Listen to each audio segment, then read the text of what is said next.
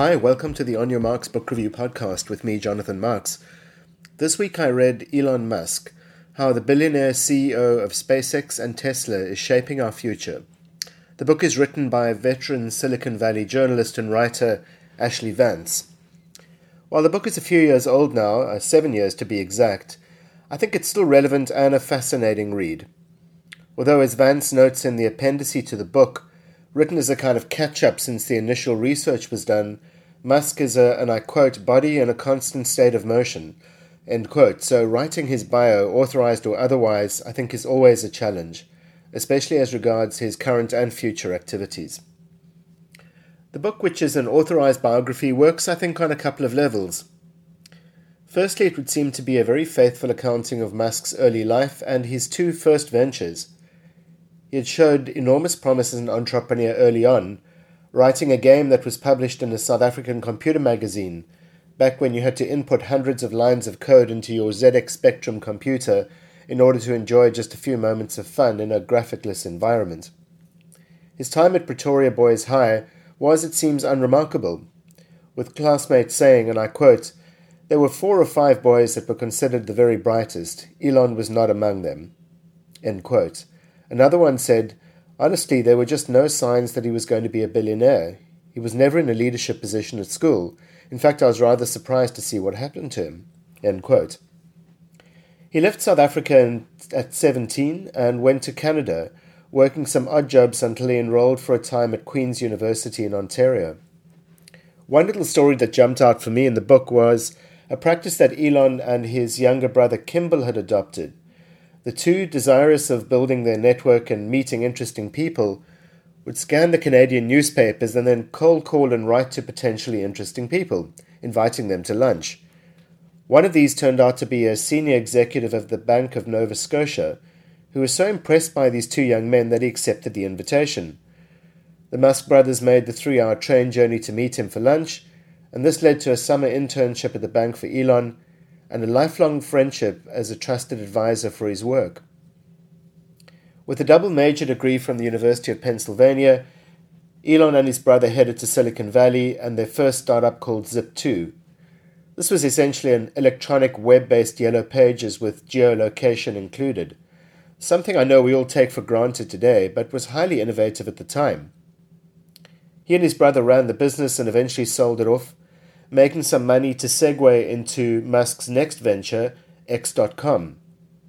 This would in time merge with another startup and become PayPal. He clearly had the ability to conceptualize, develop, and grow a tech business, although as one exec who worked for him at the time said, "What separates Elon from other mortals is that he's prepared to take on an insane amount of personal risk. When you do a deal like he does, it either pays off or you end up in the bus shelter somewhere."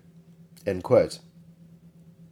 The book has fantastic amounts of detail about these two ventures, which reads like part thriller novel and part startup playbook.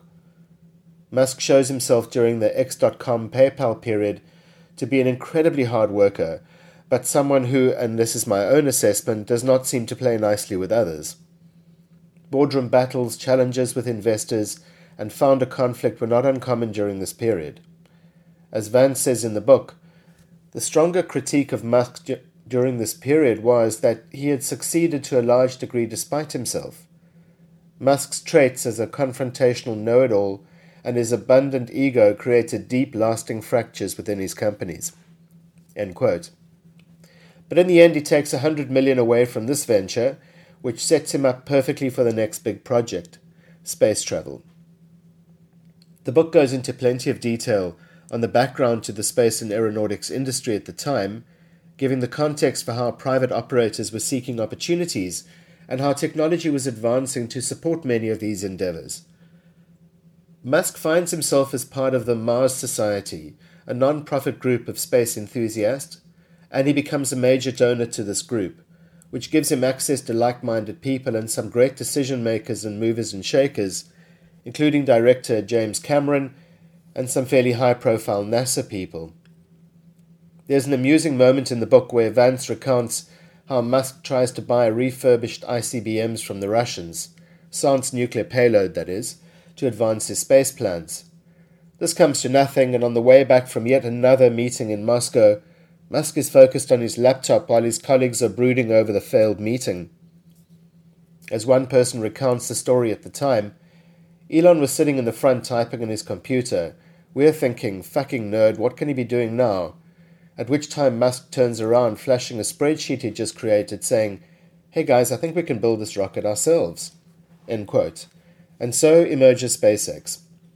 The story is long and involved, and not really the subject of this podcast, but between the media and the Netflix series Countdown and the Netflix movie Return to Space, both of which I recommend, by the way, you'll get the full story. The Tesla story follows a similar trajectory within the book and in Elon's life.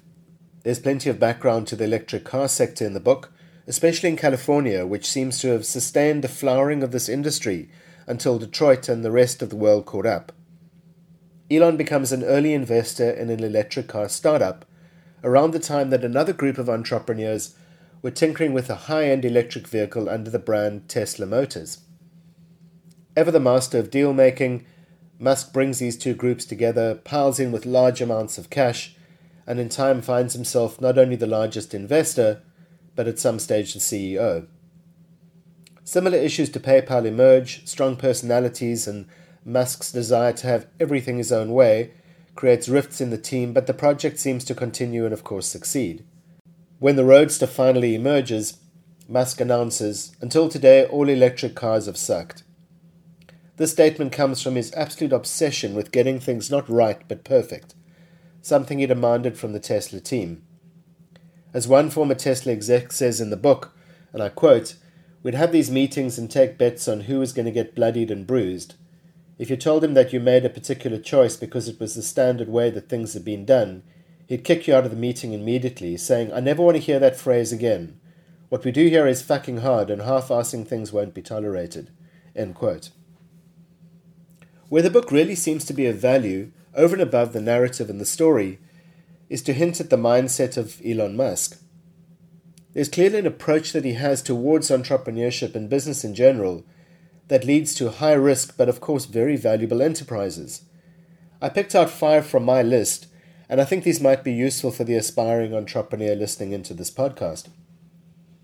First, big picture. All his ventures have some huge big picture vision. He seems to approach industries that lend themselves to large-scale change, and his vision of what the world could be once his vision is implemented is definitely a driving force for him. Secondly, decisiveness. He's nothing if not decisive. There seems to be little evidence of Musk carefully weighing up the options of each decision. Instead, he acts quickly and with great resolve. He may not always be right, but he definitely takes advantage of the energy and excitement that comes from moving quickly. Third is commitment. He would seem to commit all his resources to a path of action, often sacrificing his personal life in the process. If the phrase "the most committed wins" is true, then I think he has done just that, irrespective of what the market might say to the contrary. 4 is his work ethic. He has an insane work ethic, and this is evident from his first startup to his latest venture. He seems unrelenting in his allocation of time to his work. The book has an infographic of a year of travel in his life. For example, the average American travels 4 times per year. In 2013, Musk traveled 185 times. And finally, 5, risk. This is something he seems to be very, very comfortable with. And while entrepreneurs are not natural risk takers, Musk appears to buck the trend and takes on huge amounts of risk, personal and in business, in order to meet his goals.